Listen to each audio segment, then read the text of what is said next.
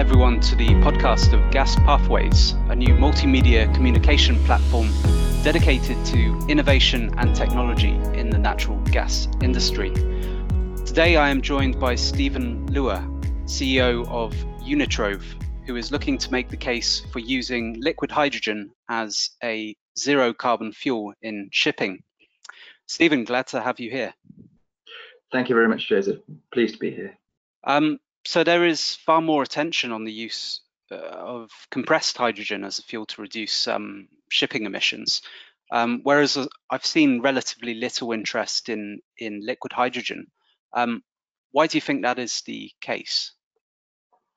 Yeah, I think with the compressed hydrogen route, it is one of the more sort of easily or handleable type of fuel.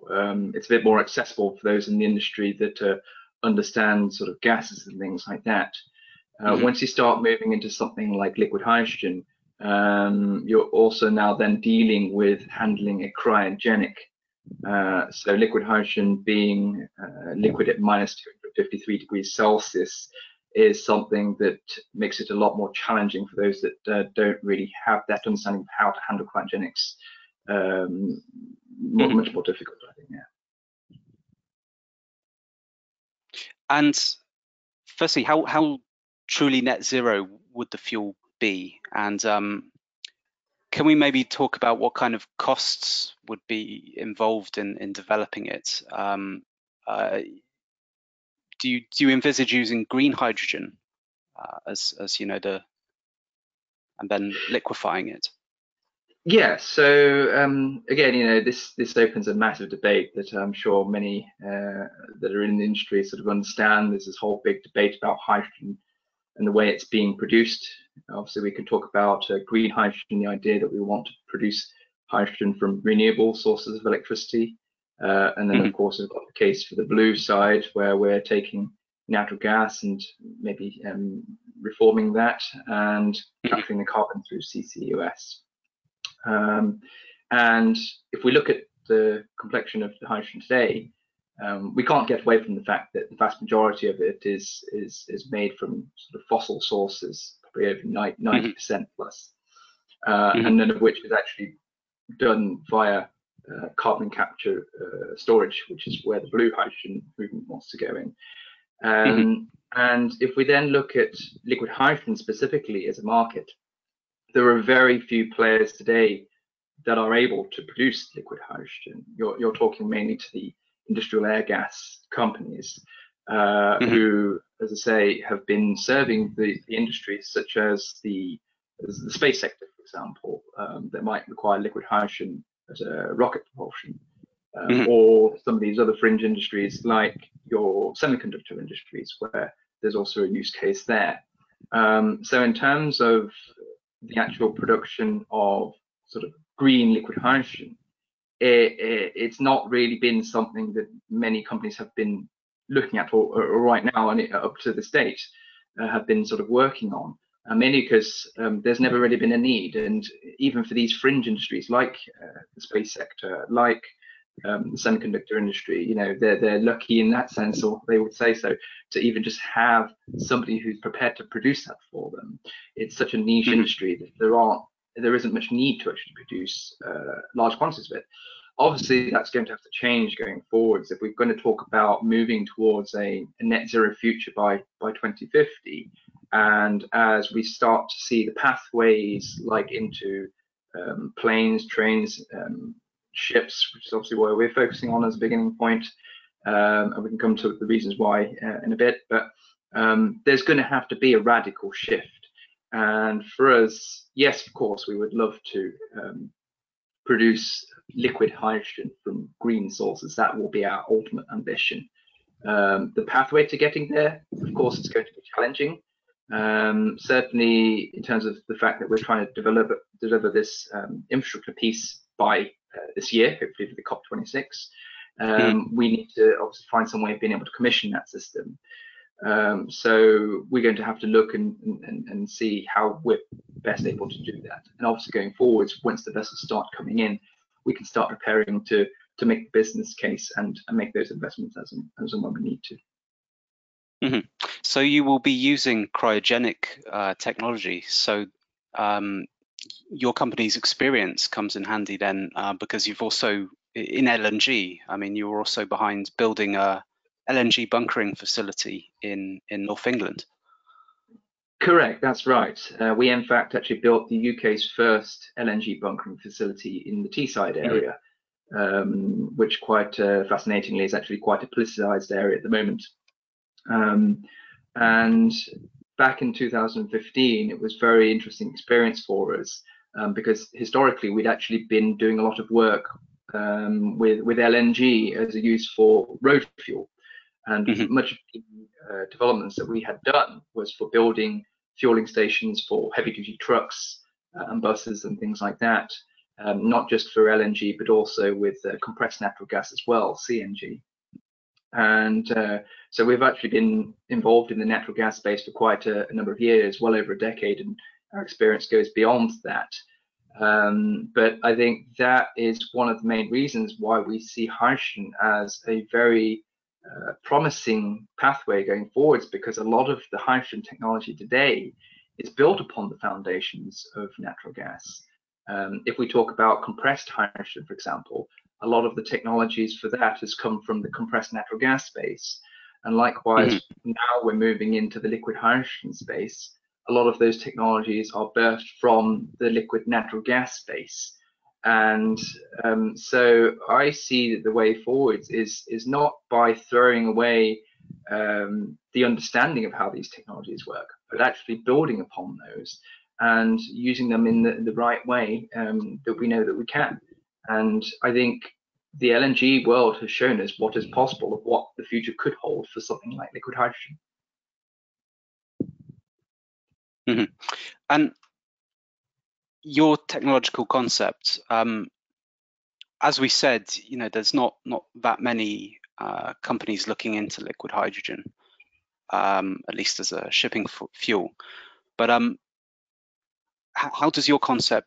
How would you differentiate it from similar concepts?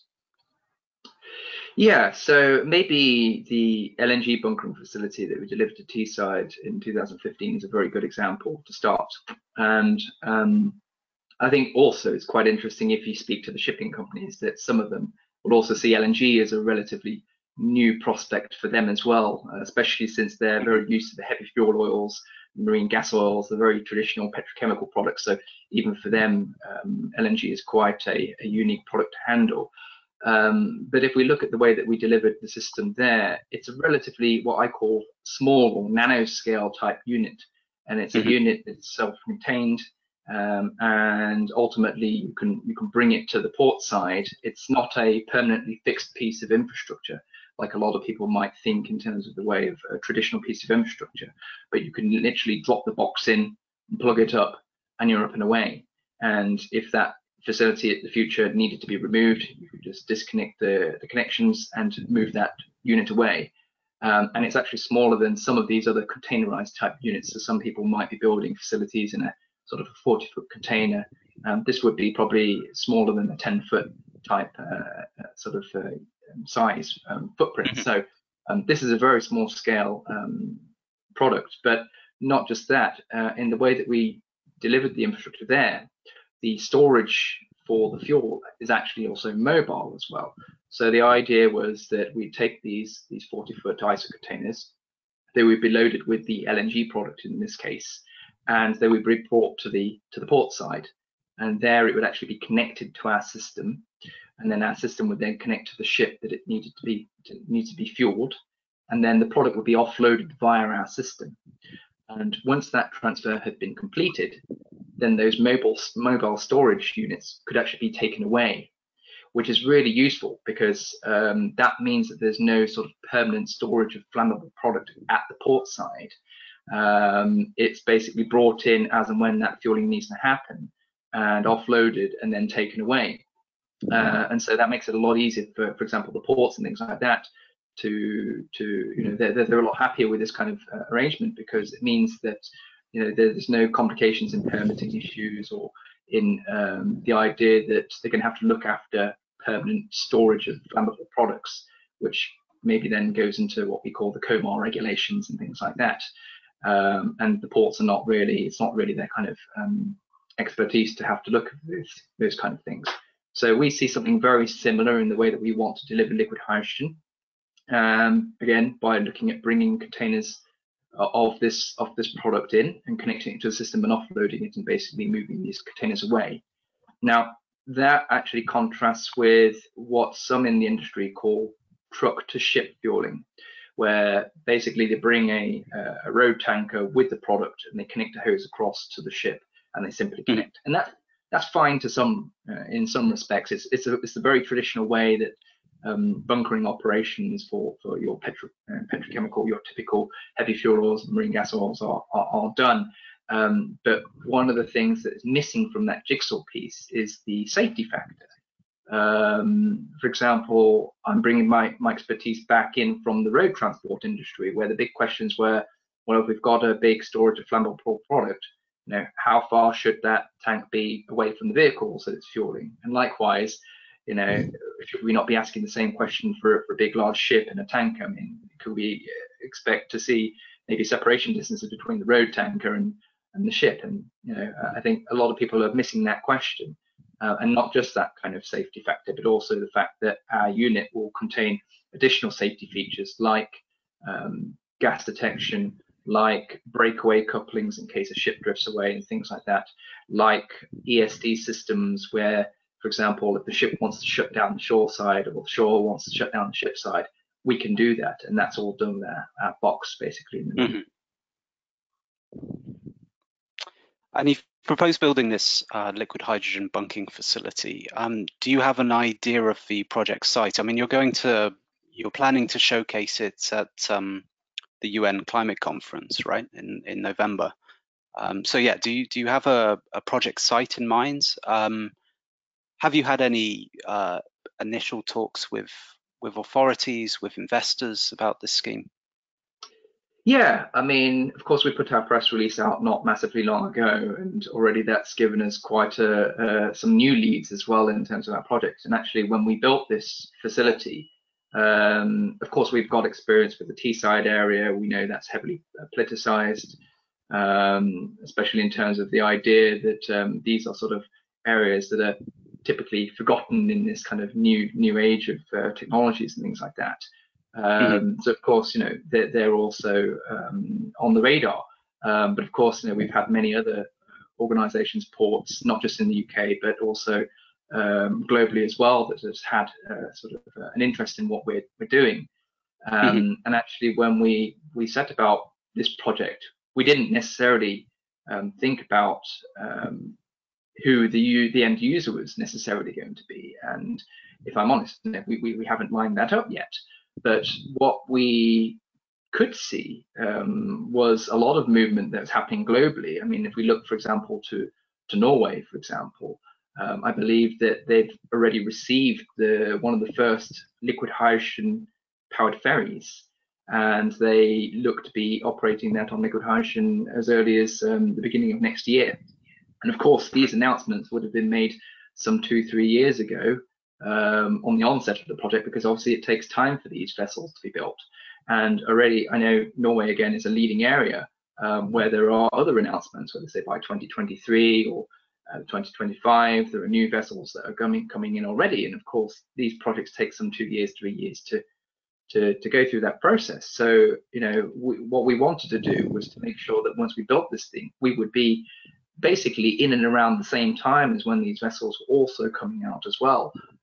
For us, it didn't quite make sense to wait until these vessels were there and then build the infrastructure, which would add then some additional years. The idea was to kind of almost beat that chicken and egg problem by trying to say, okay, as these first hydrogen vessels are coming out, so the infrastructure is also matching, and that is coming out at roughly around the same time. And I think hopefully by us being able to showcase the technology for the infrastructure side this year, and the early fuelings happening maybe at the beginning of next year, at least in some parts of the world, then hopefully we see there's definitely a pathway forwards in terms of where our system can go. Certainly we've had inquiries from California as well, We know that places like Korea are working on these kind of technologies quite strongly as well. So there's a whole host of opportunities out there. So we have no worry from that kind of point of view. Mm-hmm. Yeah, the chicken and egg problem is always, a challenge. When you're developing a new energy source. I mean, we've seen that problem we've seen that challenge come up with developing LNG as a fuel and shipping initially in some markets, and also using LNG in trucking. This project's at a very early stage of development, so I understand that it can be difficult to say when you might commission it. But do you have a rough schedule in mind? What would you like to achieve?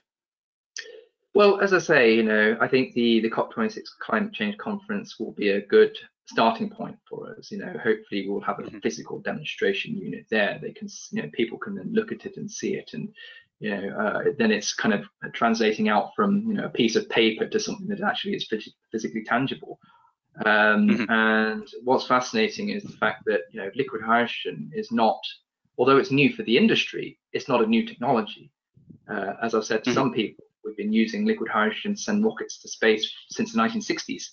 And actually, a lot of the technology that is going into our system is derived from that industry. We're using sort of couplings and valve technologies that are stemming from these industries that have long tested these units and understand it. And so it's not the case that we don't understand how the technology works.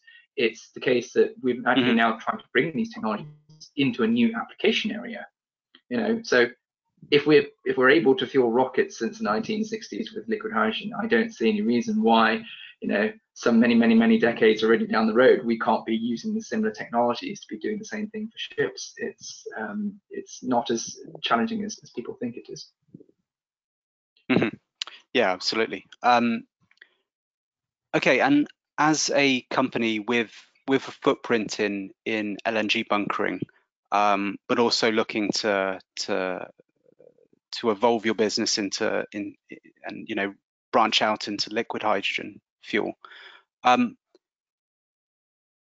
should we treat LNG as a solution to decarbonizing shipping? So we have a situation now where still the vast majority of ships are running on fuel oil, and the IMO regulations have obviously improved matters, but there's still a lot of work to be done to decarbonize shipping. Some will argue in the LNG industry that all focus should be on expanding the use of LNG.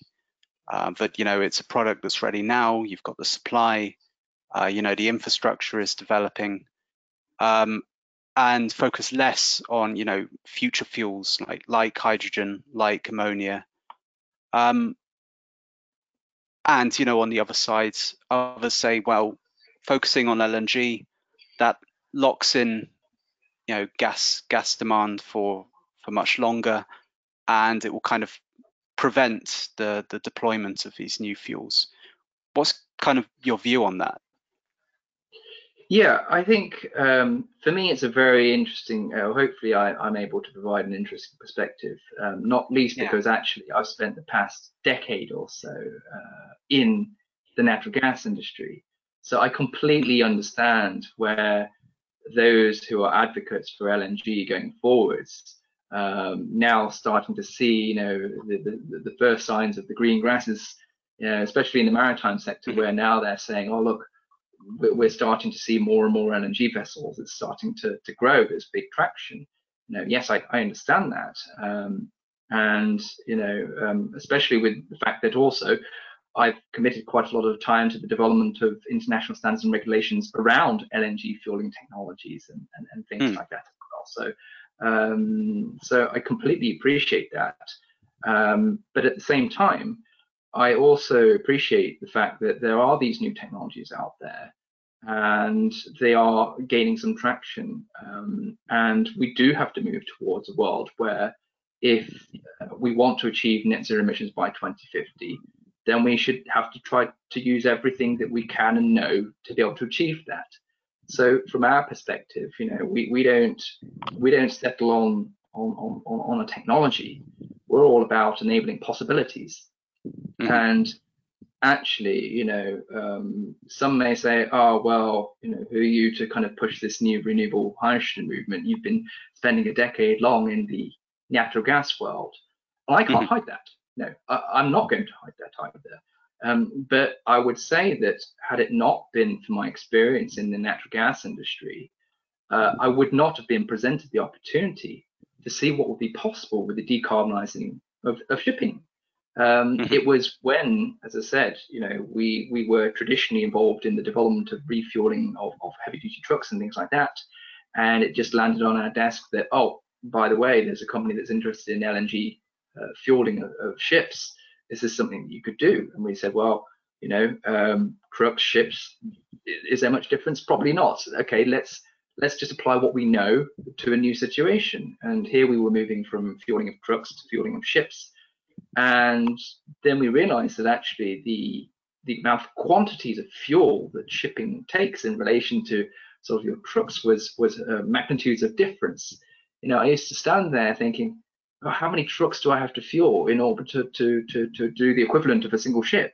And these were two vessels that were coming in twice a week, taking up to 50 tons of product at a time. So I think that the LNG industry needs to think about, and of course I know that there will always be two sides of the coin, but at least from my perspective of LNG, I feel kind of blessed to have understood what the market was all about, what the customers actually really wanted, and also built that expertise up that LNG actually provides. LNG, for example, is still a cryogenic fuel, minus 162 degrees Celsius. It's flammable. Yes, maybe not quite as flammable as hydrogen, but it sets the pathway for starting with this expertise and building on top of that.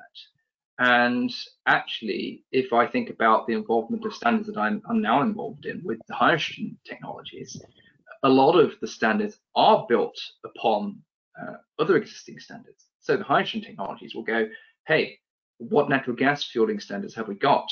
And what can we use that as a starting point to build our hydrogen fueling standards?